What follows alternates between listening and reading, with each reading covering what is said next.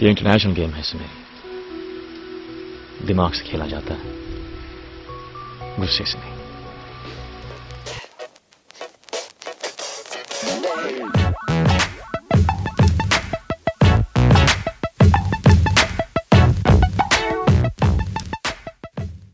Hello everybody and welcome to episode 41 of Hoop Darshan. Hoop Darshan. Episode number Dirk Nowitzki. Karan? I didn't even have to Google this one. Yeah, he's easily the greatest of 41 to ever wear an NBA jersey, right? I can't think of anyone else. Absolutely. I don't even want to bother looking at it. Yeah. there's a ton of stuff going on in the Indian basketball world in over the last few days. It is actually our first episode of the new year too, isn't it? So happy New Year to you, Karan. Happy New Year, Kaushik. We are now in 2017. We've been podcasting this for quite a long time now. Absolutely. It's about 2 years and we're going to hit 50 episodes soon. So celebration of butter chicken is definitely overdue. We don't do we really need 50 episodes to celebrate butter chicken? I don't know. No, not really. Let's do it for the 42nd as well. Like I said, a lot's been happening. Why don't you bring our listeners up to speed about some of the major tournaments and the results and stuff like that before we get to the special guest segment.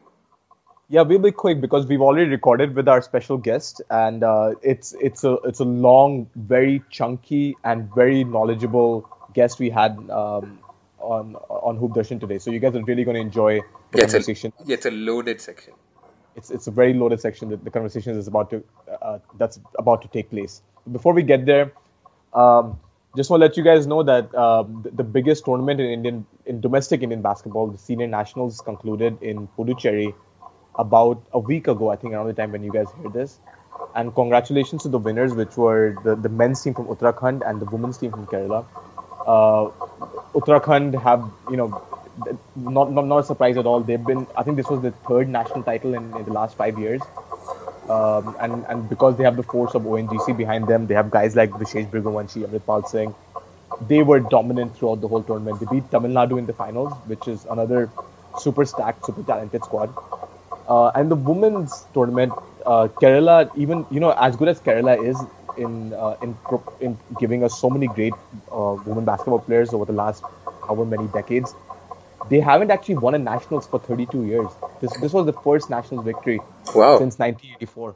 That's a surprise. It was a pretty big deal for them. They've been to the final stage and they always lost because Indian Railways really dominated for the longest time. Right. And then Chhattisgarh had their moment in the sun.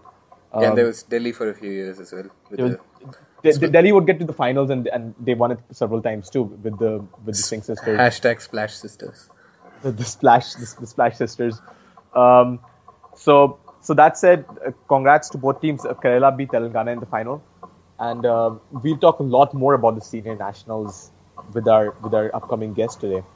Also want to mention that the BFI announced tentative plans or they have bid with FIBA to host 2 FIBA Asia tournaments this year in India, which would be huge. I think one of them, Kaushik, is in your hometown of Bangalore, and the other place they haven't announced yet.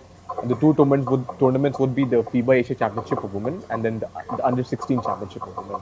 So we'll really see some of the best current and future women's basketball talent from Asia and Oceania, so the Australia and New Zealand teams. So it should be pretty great if it all works out. That's fantastic.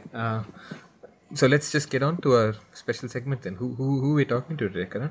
Our guest today is Himamshu Dabir, who is the Chief of Basketball Operations for the BFI, which is a great title to have. He's definitely one of the most intelligent, knowledgeable, and sort of in tune guys with Indian basketball.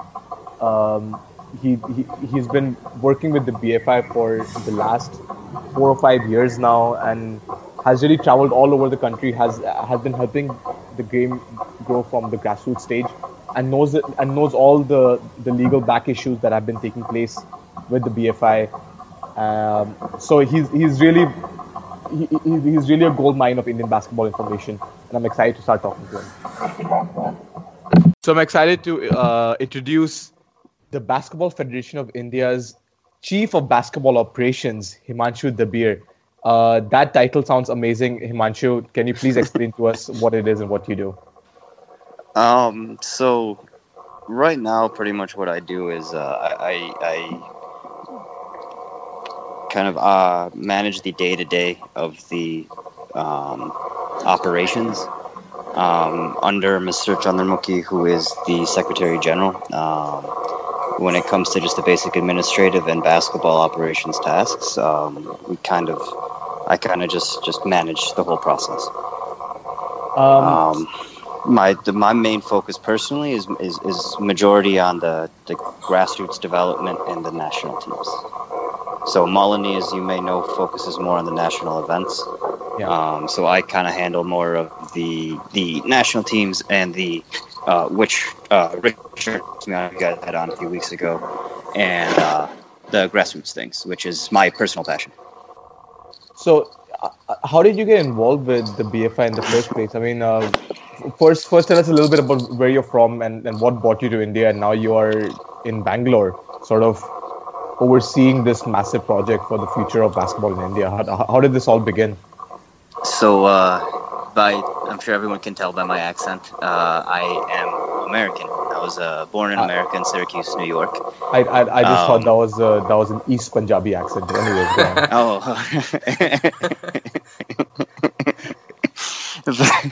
on. But yeah, so I was born in Syracuse, New York, which is well known for two things. It's massive amount of snow and Carmelo Anthony, and Syracuse University basketball. So when I was growing up, my parents, my father actually was born and raised in Bangalore, and my mother in a village outside Bangalore. So my father played basketball for Beagles, actually, which is one of the big clubs in Bangalore. Oh, cool! That's like almost my home crew. That's pretty cool. Yeah, my family still all lives in Malaysia, so nice. It's pretty cool in that now I get to work in Bangalore. But anyway, so my father, like one of the first things he identified with, he went to dental school in Philadelphia. So that was when Dr. J was with the Sixers. So he went to the NBA games and things like that because it was the first thing that helped him assimilate to the country. So then when he went to Syracuse, which again, two things: basketball, snow. Only two things he's known for. Obviously, he doesn't like the snow. We're brown. We're from Bangalore. We don't like the snow. So he just constantly went to basketball games. So he kind of introduced me and my brother into basketball. Got us playing at a young age, and we kind of fell in love with it because really, again, it's really the only thing to do out there. So that kind of, I guess I went to school, did the traditional Indian American thing of going to engineering. I got my engineering degree from Penn State, and then I worked as an engineer for the defense industry. Hated it, so I decided, all right, I want to do sports. I wanted to get into basketball administration. Did some research, figured that everybody in American basketball administration has a legal degree. Actually, everybody in almost all sports administration in America have legal degrees because it's just very contract heavy, negotiations heavy, and issue spotting. It's all very relevant to the education that you get from law school. And it ended up that I couldn't tell my parents, hey, I wanted to do sports administration, so I kind of had to find, it just made logical sense to be like, hey, I'm going to be a lawyer, and then just go do my own thing when I get into law school to kind of focus on sports. So kind of just did, I don't know, I wouldn't say I was sneaky about it, but I didn't lie to them by any means. I just was sneaky about it. That's just the Indian thing to do. Is this how they're finding out, Himanshu, through this podcast for the first time? Like, you have been sneaky all these years. What? Karan, first of all, I highly doubt they will listen to the podcast. Yeah, I was just going to say that. Are we going to get 2 new listeners? Is that what you're saying, Karan? But so I worked for the NBA Coaches Association, which is like the union for coaches, nice. NBA coaches, former and current. I worked for a guy by the name of Michael Goldberg, who's like very, very well respected. Was the general counsel for the ABA when the NBA and ABA merged way back in the day. So, I mean, he taught me a lot of things, and then eventually hooked me up with an internship in the basketball operations department of the New York Knicks, right before they traded for Carmelo. Obviously, Carmelo, I'm a huge Carmelo fan, despite all his flaws defensively. and hustle-wise, whatever. He's got plenty of flaws, but no matter what, will be a diehard Carmelo fan because he won Syracuse their only national championship. So I will defend him no matter what to my death. Because you're talking to the convert, Himanshu. My wedding gift was a Carmelo Anthony jersey from my wife, which was so much bigger. Like it fits me like a kurta. Like it might actually be Carmelo sized. So I've been down that rabbit hole. Yeah, I think I might be the only third person in the world who still defends Carmelo. So you're in good company, Himanshu. Good to hear. The number of battles I get with my friends about that is just awful. Anyway, so to continue, I'm not sure if you guys remember Bobby Sharma, who used to head up the IMG side of basketball in India. They were looking for some internship help out in the Basketball Federation of India back in 2012 after I graduated law school. And my boss at the NBA Coach Association suggested my name to him. And he, after like 6 months of me haggling him and sending him emails every few weeks, he finally said okay and brought me out here to kind of place me with the BFI. The initial thought was I was supposed to only intern with the BFI, learn the system, and then help, and then kind of transition over to the professional league with IMGR when it happened. But it never came about. 5 years later, still it's not here. So I don't know, man. I just kind of fell in love with it. I like the challenge more than anything. And even though 9 days out of 10 you'll be banging your head against the wall of why the hell I'm here, that 10th day you get that one minor success that makes it worthwhile for the other 9 days. That makes you worth going to Veena stores and having idli vada? I'm sorry? Oh, never mind. It was just a Bangalore reference. We'll get that. Okay, I heard Veena stores. That's not it. Yeah. Yes. Yeah, so I mean, like for an example, the second time we ran the ISBL Nationals in Delhi, I mean that itself, after like 4 years of struggling to get the school league going, we finally got it going. It was a huge success. It was hugely satisfactory, and then 3 months later, it came crashing down, and they canceled the next year's school. So it has those up and downs, but when it has those ups, they're really high ups. When it has the downs, they're really high, low downs, but. I think it's the long term. I think it's I can make a huge difference here, and I think I'm doing that slowly. So Himanshu, let's talk about. I mean, let's give a specific example of the ways, sort of, or the life you lead, like the kind of things you experience. You guys just came back from the senior nationals that happened in Puducherry, which is basically the biggest conglomerate of Indian basketball talent, like the best players in India. I think there were 50-something teams, if you count both men and women's teams. They were all together down in Puducherry. It must have been just a crazy schedule for you guys down there. It must have been really busy. So, what sort of now? When I used to work with the BFI, I've covered several of these nationals too. But why don't you explain to us, like just for the listeners, what sort of is the off-court atmosphere at these big events when you just have everyone together who is involved in Indian basketball, all within in a couple of courts really for a whole week? What's it like down there? So, I mean, it's a lot of fun, but it's a lot of work. So depending on the nationals, when you have the youth age categories, U14, U16, U18, the work is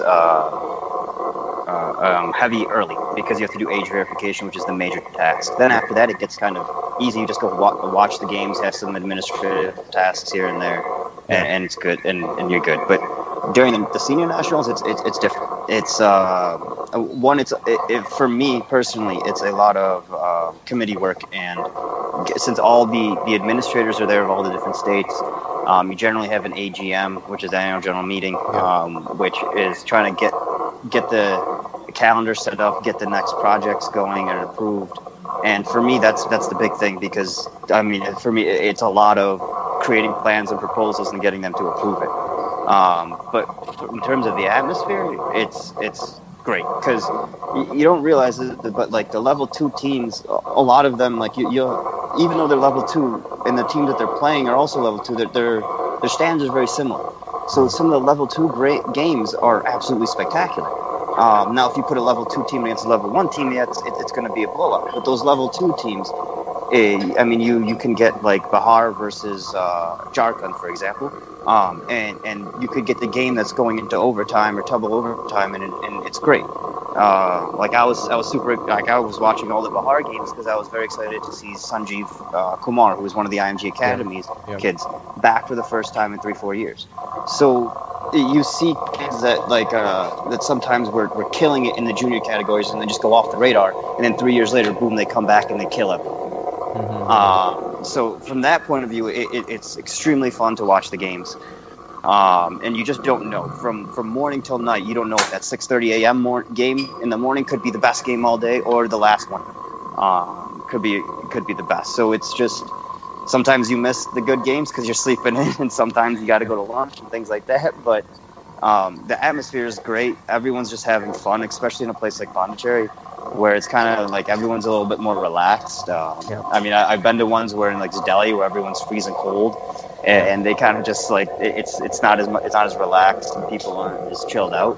But in Pondicherry, everyone's just kind of having a good time. All the players come in the evenings to watch the games, and I get to like catch up with a lot of the senior players that I've developed friendly relationships with. But during camp and things like that, I really can't because it's all work or I'm in a different city. But during this time, I'm not really monitoring them, so I can hang out with them, shoot the shit with them, those kind of things.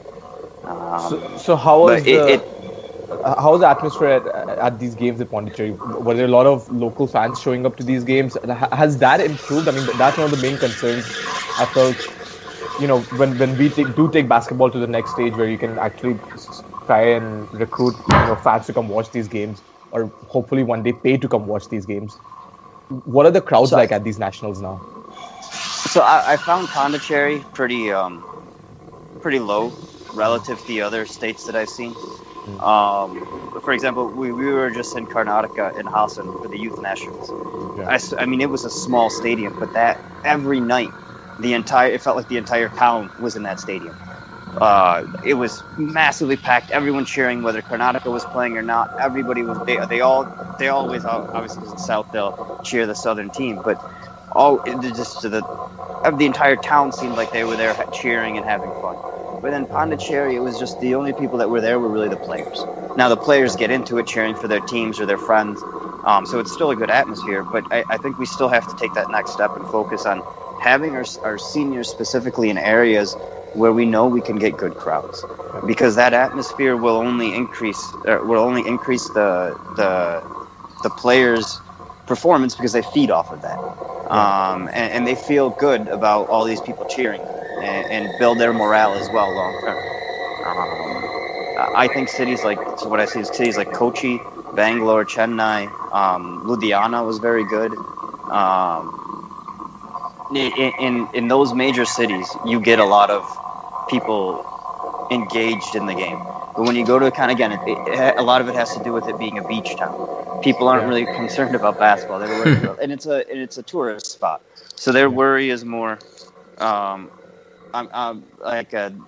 They're there for the beach to go eat food, and everything's closed by 11, so everyone's in bed by like 11:30. Which is a struggle for us because we don't get done till 11. You can't eat anything. Mm-hmm. Anyway, did you overall? Sorry. What kind of stuff, like, did you eat anything interesting, like, or because first of all, like the food that's in the mess at these big national tournaments is historically shitty. So my first question is, has that food improved, and be honest about it?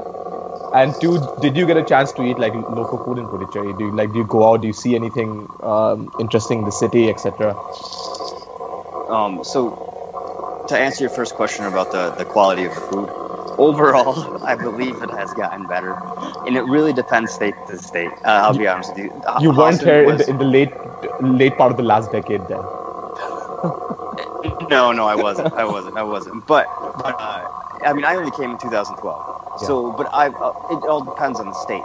So there's some states that I've been to that are god awful. I refuse to eat there, and then there's other states that are decent, and then the others that are really good. Like Hassan was really good. That I actually chose to eat there over other places outside. So it all depends because it's the state that's organizing it, and it's really under their control. Puducherry's was okay. But again, everywhere I go, I'm still a tourist at the end of the day when I go to a lot of these places. I try my best to check out the nightlife, to go eat everywhere I possibly can. I remember you guys talking to Inderbeer the other day, who's like who's a very, very good friend of mine, about butter chicken in Ludhiana. I mean, I still can taste it. When you guys were talking about it, I was getting hungry. Like, you just have to mention those few words in a random sequence, and I get hungry. So yeah. Yeah. And shout out to you for bringing up butter chicken before any of us did. So that's a good job. See, I listen to you guys. You have one listener at least. We do end up talking a lot more about food than about basketball, but anyways. Yeah, but for Pondicherry, it's a seafood place. I'm not a seafood guy, yeah, but I did. They have a French kind of background, so I did eat some French food, and I really enjoyed it. Did you go to that big temple? Isn't there like Aurobindo with the big golf ball in the middle? No. Oh, yeah. That's not how I mean, that's not my. Yeah. That's not how I roll. I guess I'm more interested in eating and going out and seeing some people. Nice. Himamsha, I wanted to talk to you about the tournament itself, and specifically some of the end results that I read on the Ekalavya's website and on Karan's blog as well. So Telangana and Rajasthan, like, these teams are not typically ones that make noise at the latter stages of the tournament, and of course Uttarakhand's victory and Kerala women as well. So what do you think stood out in the tournament amongst these couple of teams that I mentioned earlier, Telangana and Rajasthan, and there's some of the traditional powerhouses? So let's hear your basketball take on some of the better matches of the tournament. So I'll start with Rajasthan. So Rajasthan generally, like you said, is not a historically great team, but this past year, the BSF changed their basketball team headquarters from Punjab to Rajasthan, I believe, to Jaipur. So a lot of those players actually came from the BSF team, which is coached by Paramdeep Singh, who is actually most recently the U18 assistant coach for the national team, the men's national team. Okay. He's done a great job. I just want to butt in. So the BSF stands for Border Security Force. Okay. Correct. Yeah. So they've a lot of the how Rajasthan had to do with their senior players that come from the BSF, and a lot of the work that Paramdeep has done with that team. And they were extremely fit. They were able to run a lot of these younger, who you would think be more fit than some of these. I mean, one guy was 39 years old on the team. He was outrunning everyone. Wow. And he was like their main. He was their point guard who was keeping everything steady, controlled the game excellently. I can't remember his name off the top of my head, but he was number 7 for Rajasthan. But he was probably the key factor, in my opinion, on why they performed so well. I really wish I knew his name so I can give him props, but. Most of these tournaments, you just end up having a Mr. Number from some city, or the guy with the big mustache from Uttarakhand. Like, it's always... There's so many guys to remember, right? There's so many faces you see. And what really helped, I think this really helped them, is that, so they played Karnataka in the quarterfinals. And Karnataka really didn't have a coach because their services guy had to be... the services removed all their players. So they had to go with their assistant coach who was kind of just learning the process. So I think they kind of just, they didn't have the in-game adjustments that they would have had their head coach been available to them. And that really hurt them towards the end because they were right in the game until about 3-4 minutes remaining. And then Rajasthan kind of just took over. And it was unfortunate because Karnataka had a chance to make some noise that time because they were really playing well up to that point. But then now you asked about Telangana. So Telangana has actually their railway players are really the key to that team because they have, I can't remember where, I think it's Secunderbad has a railway as the railway headquarters for one. So they just recently, I think they have some younger railways players that are really coming into their own. And because there's a log jam at the position on the Railways team, they get the benefit of playing for Telangana. Or Telangana gets the benefit of them playing for the state. So that really helped them. There was two in particular. Again, the names, I believe one is Divya and the other one is Suganya. And those two really played well, specifically against Chhattisgarh. They held Poonam. I mean, she's still going to score her points because of her height, but when it came down to it, they pushed her out of the box when they really needed to. And that helped them in the semis. Yeah, so, I mean, wait, no, semis they played Railways. They played Railways in this. I think. Yeah. Wasn't that the game where Anita got hurt? And they beat the Railways in semis. Yeah, that was they played. Telangana played Chhattisgarh in the league round. But you're right. Anita did get injured in that game, and I think that was the main problem. But even before, like in the middle of the game, they had a comfortable lead. I think when Anita got hurt, it kind of just demoralized the Railways, and the lead blew up even more. But yeah, Telangana is a good young team to watch out for. Norman, the secretary there, has done a good job, and one being the technical commissioner in a very hectic tournament this year, but also kind of guiding that state properly and getting good teams. Because even their youth teams have been doing a better job lately. And the actual talent from that area is coming up. Because that area, Hyderabad specifically, is very huge for basketball in terms of the number of people that play. Now, granted, there's two separate sides of Hyderabad. You have one that is like the rich NRI area that will take it more of a casual like hobby versus the kind of more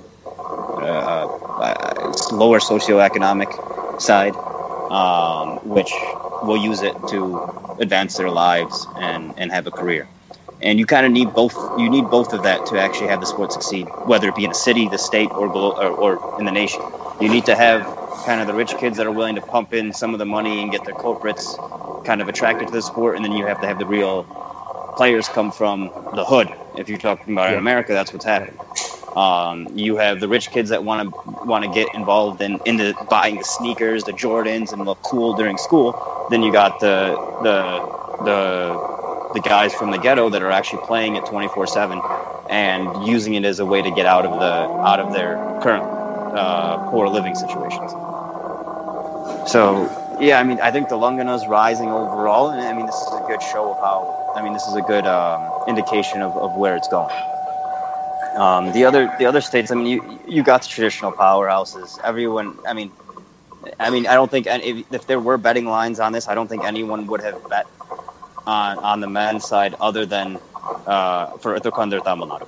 Yeah. And Tamil Nadu, as much as I love those guys on that team, personally as well as professionally as players, they just need to get out of this choking habit. I'm sorry, the last two years.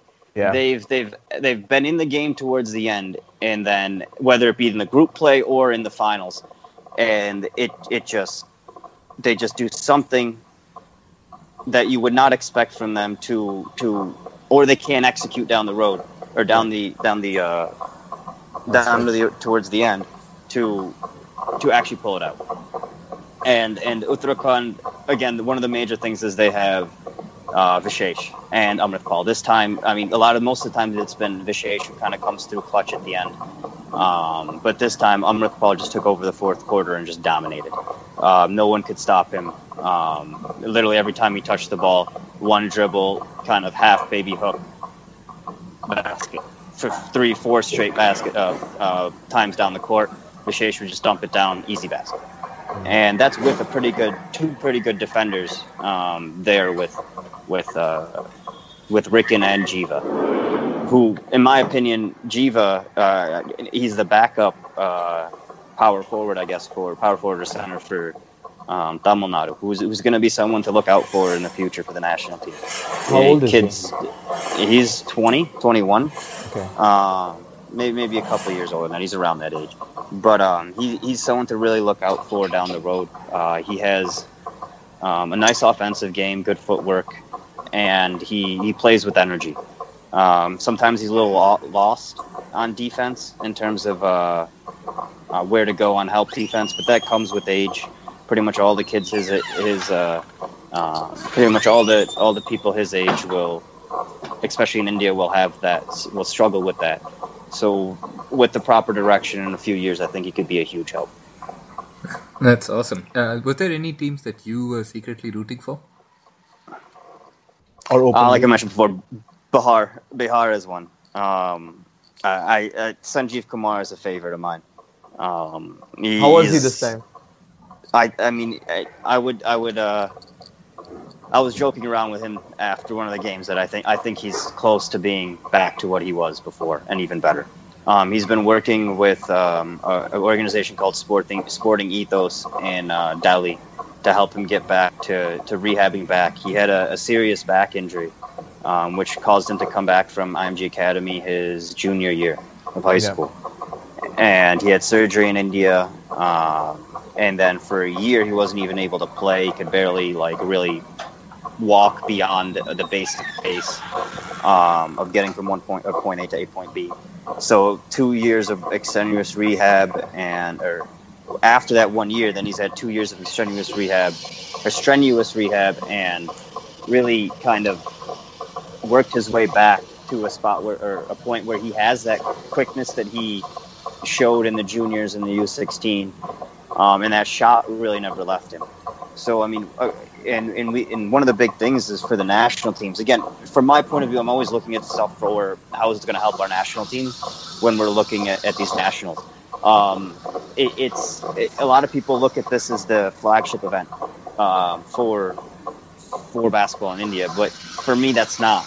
It's more of just a scouting platform for what I believe is a flagship event, which is sending these kids internationally to these FIBA tournaments. My job and my goal is to, along with the BFI's goal, is to make sure that we progress internationally. So when you look at our positions of weaknesses from now as well as in the next 3-4 years, our major position of weakness, and nothing against the kids that we have there, is point guard.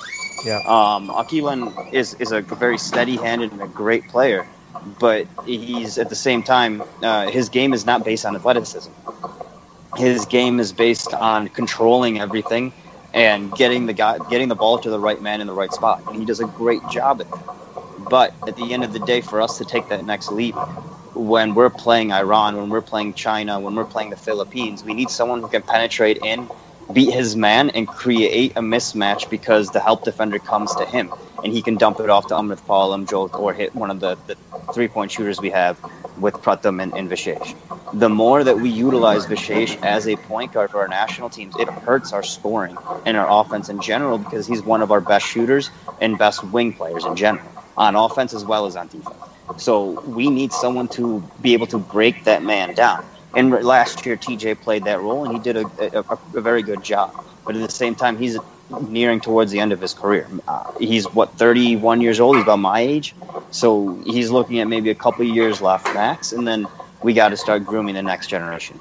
And for me, that next generation of point guards comes with Sanjeev, a kid named Prithvi Reddy from Hyderabad, and that Akil AR from Kerala, who right now is not really a point guard, but he has the physical build and the ability to become one, but he needs to be mentally trained to become one.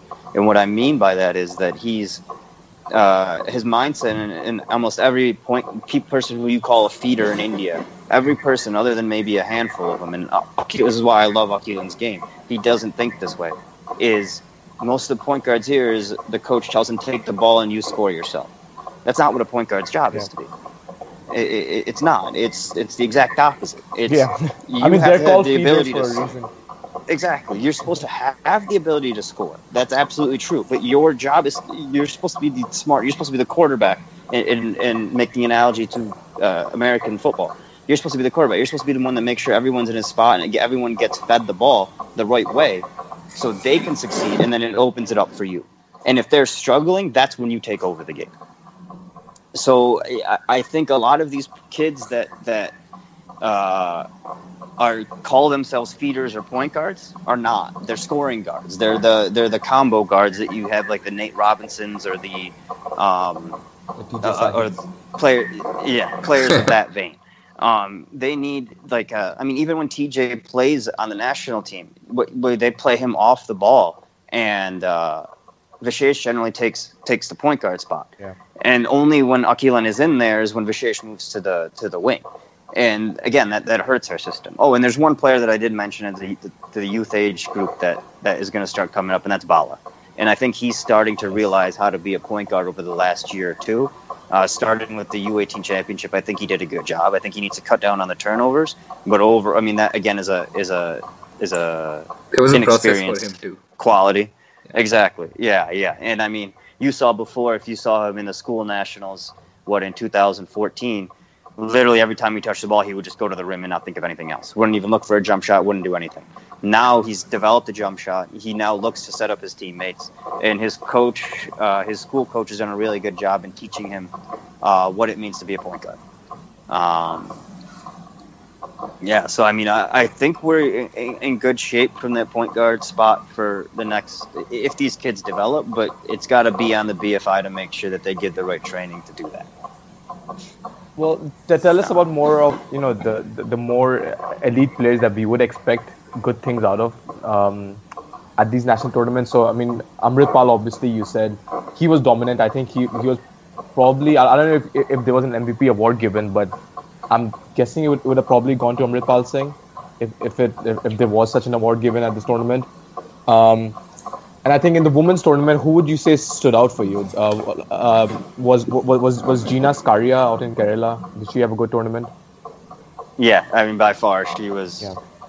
I mean, she by far the best women's player that we have right now. No offense to Anita, but right now she's the star of women's basketball. There's no doubt about that at this point. She carried that Kerala team for the most part, and they had a very good bench as well. A lot of those players come from the Kerala State Electric Board, and their coach Arju Jacob has done a really good job in developing them. And this won this without their starting center Steffi, who just got married, so she didn't actually participate. So without one of their main post players, they were able to win this, and they did a really good job. And Gina did a really good job handling the post.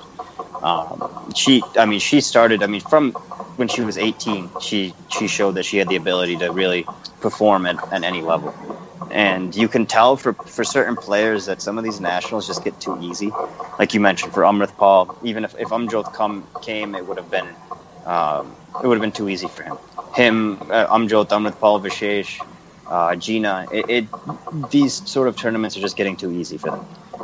They can turn it on when they want to. They can turn it off when they get lazy. I've been specifically saying that about Vishesh for a good 5 or 6 years almost. He's been at the elite level for so long. He almost. I remember there was a time where he got really out of shape because he stopped trying that hard at these tournaments. He was winning MVPs without blinking an eye. Yeah, so he said it himself on our show. Yeah. It just became like he had to sort of reassess his physicality for the international stage, just because that hunger to dominate in India had gone. Exactly, and I mean, the best I could explain, or the best example of that is when last year in the semifinals in Mysore for the senior nationals, when ONGC, or Uttarakhand, excuse me, without Amritpal, by the way, because Amritpal was playing professionally in Japan. Without Amritpal, they were down by 17 or 19 in the fourth quarter of the semifinals against Tamil Nadu. He just kind of, you could just see it. He just said, "Fuck it, I'm taking over." Mm-hmm. He took over, and literally they had 2 people on him, 3 people on him. He was still getting to the hoop for easy baskets. He was on hashtag. And it's not like he's. Yeah. It's not even that he's. It's not even that he has superior athleticism either. He's decently athletic, yeah, but it's just he has those old man moves where he can use his a good hesitation, a good using his body well to shield the defensive player from him. It sealed him off for easy layups, getting rebounds and putbacks. You could just see during that 4 to 5 minute stretch where they came back and had I mean, what probably was one of the greatest comebacks in Indian basketball history. Not that I know beyond the last 3-4 years, but you could just see it in his eye that he wanted to, and he just decided, screw it, I'm taking over, and took it over, and it worked. And I feel like if he played like that all the time, it wouldn't be fair to anyone else. I feel like he knows that too.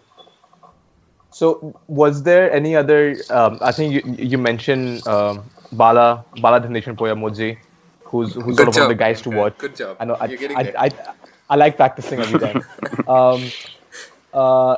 Any other guys that you saw that they would basically be very explosive and to watch out for the future? Because if you say guys like Amritpal and Vishesh and Gina, if for them it's too easy, there's the next crop of guys for whom this is where they prove a point. This is their coming out party, so to say. So who would you say would be a couple of people that we need that had their coming out party at this tournament? Again, I named a lot of these already. Sanjeev is one. Jiva is one who I thought really opened eyes, especially in the knockout rounds, because he didn't get a chance to play that much. And this is one of my biggest beefs with Indian basketball, and I'm going to go on a rant here, so I apologize for not answering your question. Please do. I really, and I'm going to swear because I'm going to emphasize this, I really fucking hate the fact that they do not play talent. They play seniority. Yep. And I don't give a shit how old you are and how much time you've put into it. Everyone has a lifespan in this. And sometimes these people are put in there because of politics.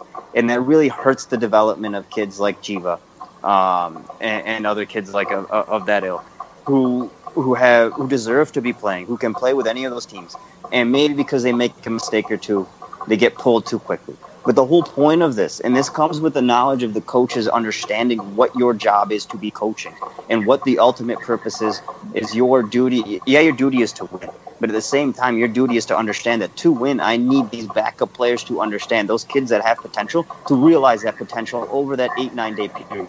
So if you do not play him or her for the first few games that you have blowouts, or to give him 5-10 minutes of run to get him used and adjusted to the situation, when he needs to play like he needed to play in the semis and finals, luckily Jiva was prepared. But the majority of the players wouldn't be. They would feel lost, and they would feel completely unknown on the court and just not know what to do. And it really, and a lot of this has to do with coaching knowledge and understanding what the role and responsibility is of a coach. And it just pisses me the fuck off that sometimes they don't understand this.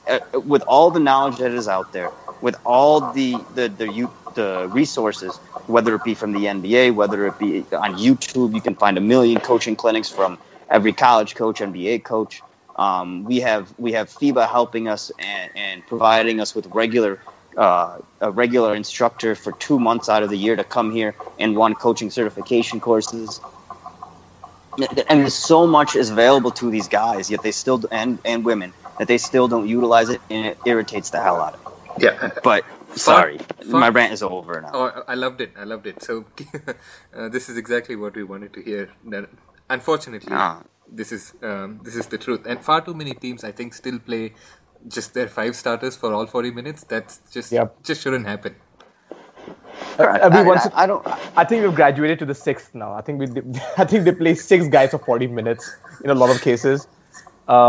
I've seen like Indian school league games where the players on the bench, like the 11, 12 players, are just doing the homework because they know there's no chance they'll be going in. They'll change into the basketball gear and do some other work. They won't even be checking in the game at all. I get that, right? So, I mean, realistically, 9, 10, 11, 12, you're not going to get to play. I get it. Yeah, I mean, I was on the end of the benches for a few years of my life as well, and all right, you know that. But the whole point is you're part of a team, you want to experience it, you want to, and hey, if you're up by 20 or you're down by 20 with a couple minutes left, maybe you get a run in, bomb a 3, and everyone cheers for you because you never get to play. That happens. I get it. But the 6 through 8 should always be playing. You cannot expect, especially in a tournament situation. In a league, all right, you're going to play your guys 40 minutes because you have 3-4 days rest, all right. I still don't agree with it, but logic, if you need to win a game, okay. But when you have a tournament setting where you're playing 5 games in 6 days, or in this case 7 days and 8 games, what the hell are you doing? Your guys are going to get run down. This is why Rajasthan actually beat Karnataka. They played 5 to 6 guys the entire time, and they played a press off defense. So you're running your guys down the entire 5-6 days, and then you to the most important day in your game, you have players either with knick-knack injuries, or you just have them exhausted. They can't run towards the end of the game. And then you have Rajasthan, who, they played probably, I think, 7 to 8 guys for the entire tournament. They did one of the better jobs. That's sad to say that playing 7 to 8 guys is a better job. But they were clearly fresher than Karnataka. And it hurt them at the end of the day. And it's the coach's responsibility to understand that you have to keep it's the scientific part of the sports, in basketball in particular. You have to understand that your players get tired and give them proper rest. Absolutely. Hey, Vamshi, I want to talk to you a little bit about your own job. You mentioned what you do for the from the BFI angle as well as some of these events. So I want to ask you about the school and college leagues, which kind of have gone off the radar a little bit, and the Pro League as well, which you touched upon. And we talk about this literally every episode as to how bloody Kabaddi has a Pro League, but basketball doesn't in India. So what's the situation with the school league, college league, and the ever spoken about Pro League, which we don't know when it will come? So we'll do it hierarchically. We'll start with the school league. Yeah. So the school league, we did it this year. Not in the fashion that we would like to have, but given the short time frame that we had after we got the required funds and that sort of stuff, we did it in about 10 cities. We kept it small. We just wanted to give the outlet to the players to get back into the mix of playing in the school league. Next year, we're going to do it at a much more planned and a much more public way, I guess. We kind of did it just on the quiet, just to get the kids an opportunity to play. Next year, we'll give it some more publicity. We'll make it open to more states, and we're going to try to create a more American system in the sense of mimicking the American system in the sense where it's more geographical. So, for example, we'll say we have 16 teams in Bangalore. Or in Karnataka. So each state will have a choice. So for Karnataka, for example, it makes sense to start with Bangalore and then expand out. For Kerala, for example, you may not have that many quality schools in Kochi, so it makes sense to kind of spread the different groups to different cities. So maybe 2 groups in Kochi, 1 in Trivandrum, and 1 in some other city. So naturally, it would expand into that. But for example, for a city like Bangalore, or a state like Karnataka, you start in Bangalore and then break it up regionally. You have 1 group in the south, 1 group in the north, 1 group in the east and west. So they'll play their group stage as a home and away kind of system. When I mean home and away, I don't mean literally we're going to play in your home and they're going to come to our home. I just mean a double leg. Mm-hmm. So they play the double legs, and then the top 2 teams from each group come together and play like a city finals or a state final, depending on that. And then the winner of that plays the national finals. We didn't get to completely do all of that this past year. But and a lot of that has to do with the timing of the leagues. You have to do these leagues in June to August. That time frame, depending on which city you're in and whether it's north, south, and when the school starts. You have to factor in the rainy season. You have to factor in a lot of things. But it has to be done during that June to August, September time frame, and at least get the city and state leagues knocked out, and then the national finals before Diwali. Because after Diwali, everyone's going partying, and then the second, right after Diwali, you have exams. So school league will come in a bigger and better fashion this year. Again, it's been one of my babies since I've been here in 2012, and I know the BFI's leadership now, Mr. Govindarajan and Mr. Chandramukhi, have really put an emphasis on it. And FIBA has supported us for the same as well. So I know all around everyone has big plans for the school league, and over the next few years, I think it'll come to fruition. Now the college league, my personal view, and this is not the view of the BFI, my personal view is that I think it's unnecessary from a federation standpoint. Mm-hmm. I think you already have college systems in place and structures in place that if we create a college league, we're just we're devaluing some of the existing ones, and as well as we're getting into a market which we don't really care to get into, or we shouldn't care to get into, because when they get into college, what is our purpose when it comes to development? They are who they are.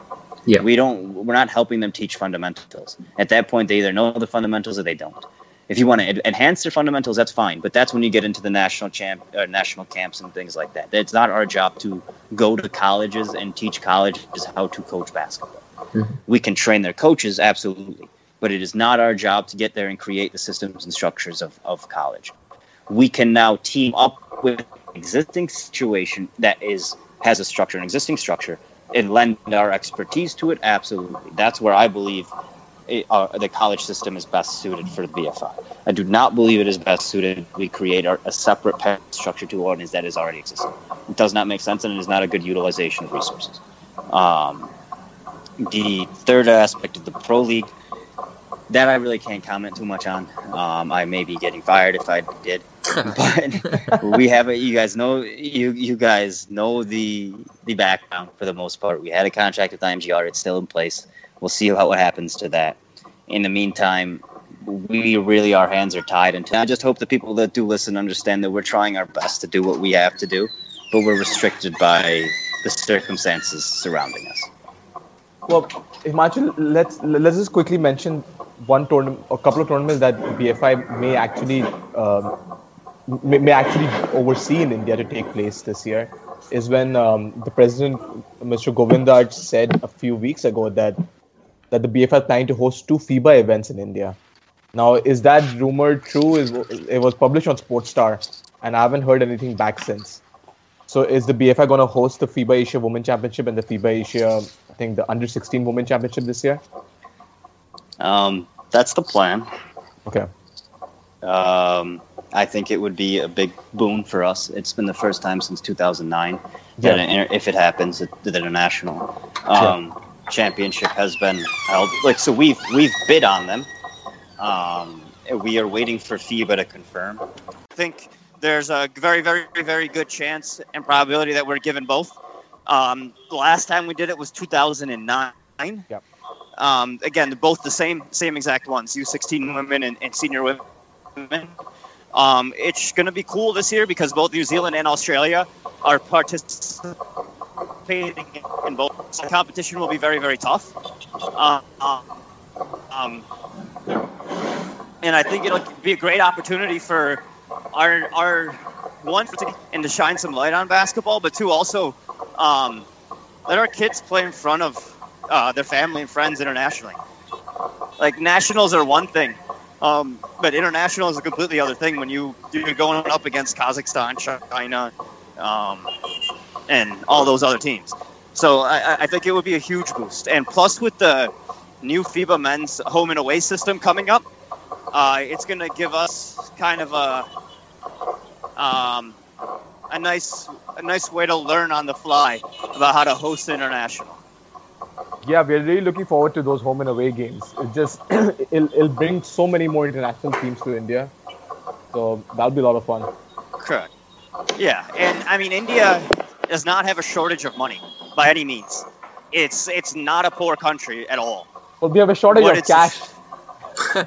Oh, now, yeah. just wanted to mention that. Don't want that to slide. Lead is to just kind of showcase the sport to people, and it's a sport of value and a sport of excitement, and I think doing all these activities will help do that more so than if you did something like this for football. I don't think many people would be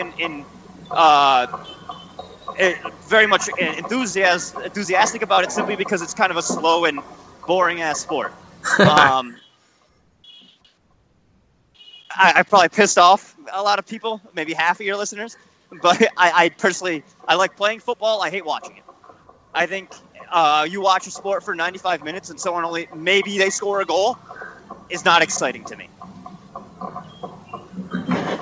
Himamshu, just one more question before we let you go. I read recently that the BFI has kind of revoked its ban on the UBA. Are you in a position to say something about this without getting fired?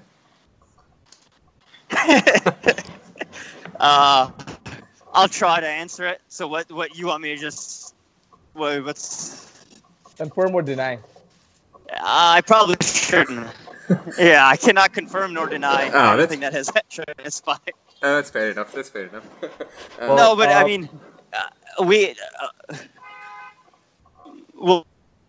see what happens with that. I can't really comment on it. I'm sorry.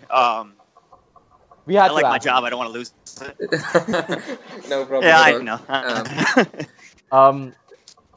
Thanks for giving us your time, Himanshu. It seems like you're a busy man with a lot on your plate, and I mean that also literally because you're getting to try all this awesome food wherever you travel. So there's definitely a lot on your plate.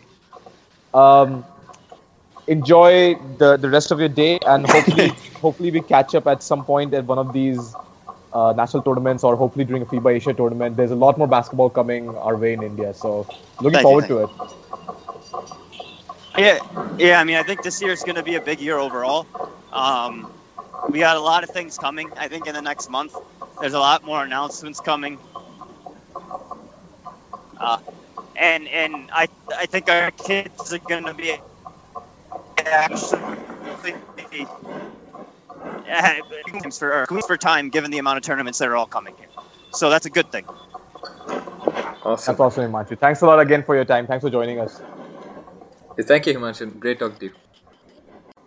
So I want to thank Himanshu Dabir for joining us for episode 41 of Hoop Darshan. Kaushik, that was definitely one of our, as we predicted, one of the weightier conversations we've had on this podcast. Yeah, absolutely. We've been hearing his name from some of the other guests that we've had, about how he's literally in the thick of things with everything going on in the BFI right now. So it's great to get an insider perspective of everything. Very, very knowledgeable, of course, very passionate. It's amazing to have people like this work in the inside, to be honest, more than anything else.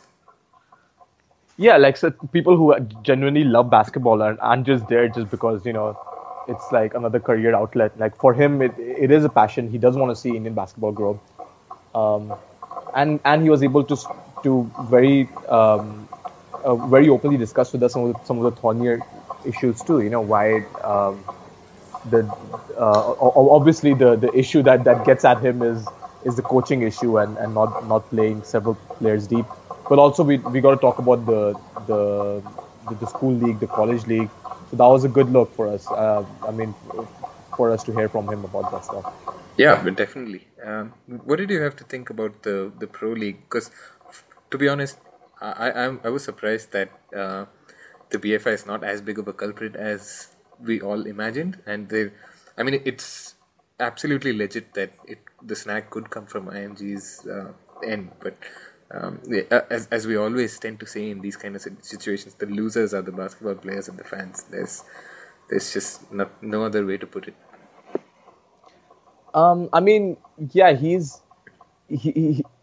It is definitely not entirely the BFI's fault because, if you guys know the whole story, the BFI broke into two committees a couple of years ago now, and the committee that he's working for is the committee that is now currently running things in Indian basketball. They're the ones who have been recognized by FIBA. They're the ones who are based in Bangalore. The head office is Delhi, but they do a lot of the operations out of Bangalore. But unfortunately, the IMG Reliance contract that was signed back in 2009 or 10 to sponsor Indian basketball, to help the game grow, and the contract was a 30-year contract, and it basically gave IMG Reliance all the merchandising and broadcasting and organizational rights to all of Indian basketball stuff.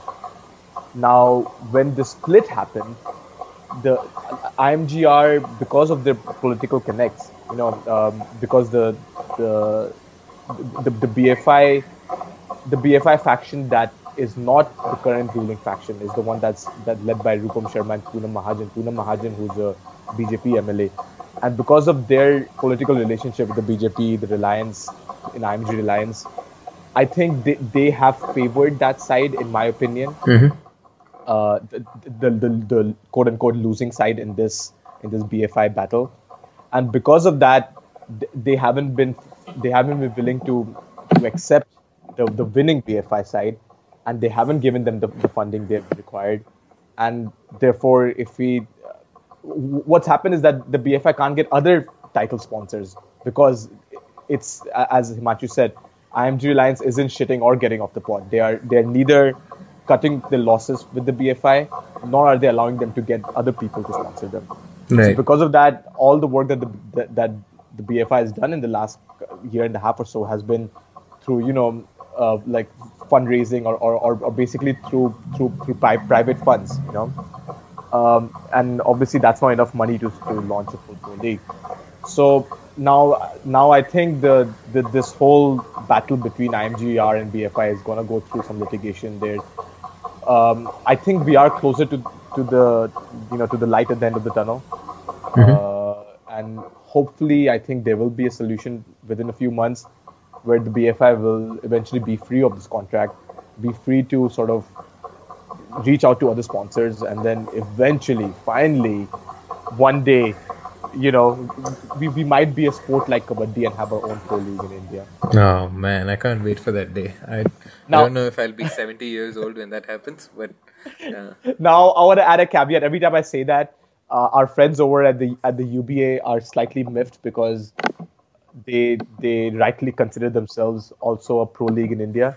Yeah. But as I've said to the people who have worked with the UBA, in my personal opinion, I do not consider them a full pro league. And when I mean a full pro league, I want it to be longer. I want it to be actually home and away. I want teams, from Delhi to actually be playing in Delhi, and teams from Bombay to actually be playing in Bombay, and so on and so forth. Something where we can get the best players in India to aspire to play in. Right. That is the kind of league that I'm hoping that the BFI delivers. Absolutely. Speaking about the UBA, we actually didn't get to hear from Himanshu about this, which is completely fair. What do you think about this, like, potential thumbs up from the BFI that we've read about? So now I'm quoting Kamesh Srinivasan, who did the article in Sports Star about a week ago, where he's the one, he was the source. Kamesh, by the way, one of the better sports journalists in India. Shout out to him. He's the one who wrote about Govindraj and announcing the bid for the 2 FIBA tournaments, and also about considering to give UBA players a thumbs up. Now, if you guys might not know the story behind this, the BFI banned all participants, players, coaches, technical staff who took part in the UBA from taking part in BFI national events, which meant that all of these guys couldn't play in the senior nationals. A lot of the services, the team that are the reigning champions in the men's tournament, did not come back to defend the title because a lot of their, for 2 reasons really. A lot of the players played for the UBA, and also they didn't pay subscription to the BFI. So because of all of these like little snags, I think a lot of the players who could be getting all these opportunities, the pro league opportunity, the nationals and the international team opportunity, aren't getting it. Let's hope it works out. Like for me, Kaushik, you and I have talked about this. We just want these guys to play as much as possible. I don't care where they play. I just want them to get basketball exposure. I want to see more basketball in India. Yeah. Hashtag make players play again. That's all we're about. Yes. So yeah. I hope that we hear some clarity on this issue. Kamesh's article on Sportstar did say that it's going to happen, but until we, nothing is sure until it's sure, right? So yeah. So we'll. In typical India and basketball India fashion. Exactly. Yeah. Awesome. That brings us to an end of a pretty loaded episode. In true homage to Mr. Dirk Nowitzki. So anything that's caught your eye recently that we have missed out on, Karan? I think we definitely have to catch up on greater depth about the NBA and talk about the NBA All-Star. But since this episode has gone way too long, Kaushik, let's return to that in a couple of weeks and let's do a good NBA All-Star episode. Absolutely. Where we delve straight deep into whoever number 42 is going to have the honor, I guess. That's I don't know anyone off the top of my head. It's going to be the answer to everything, though. exactly. The life, the universe, and wait, what am I saying? Something like that. Yeah, exactly. Shout out Douglas Adams, one of my favorite books of all time. Which we can't recollect now. That's just how it is. All right, guys. As always, thank you so much for listening to us. By the count of Karan, myself, and Himamshu, you're about 30 of you, and I'm pretty sure we're more. If I just do simple maths from the download list. So, shout out to all you guys to continuously listening to us and for supporting us on a variety of social media. If you still haven't found us on all of them, we are available at Hoop Darshan on Twitter, Facebook, iTunes, SoundCloud, Podbean, and a bunch of other places. If you want to reach out to Karan on Twitter, he's at Hoopistani, and if you want to reach out to me, I'm at _Kaushik7. And feel free to hit us up at any time if you want to talk to us about basketball, butter chicken, pretty much anything else. Yeah, we'll be up for it for sure. Until next time then, #India Basketball.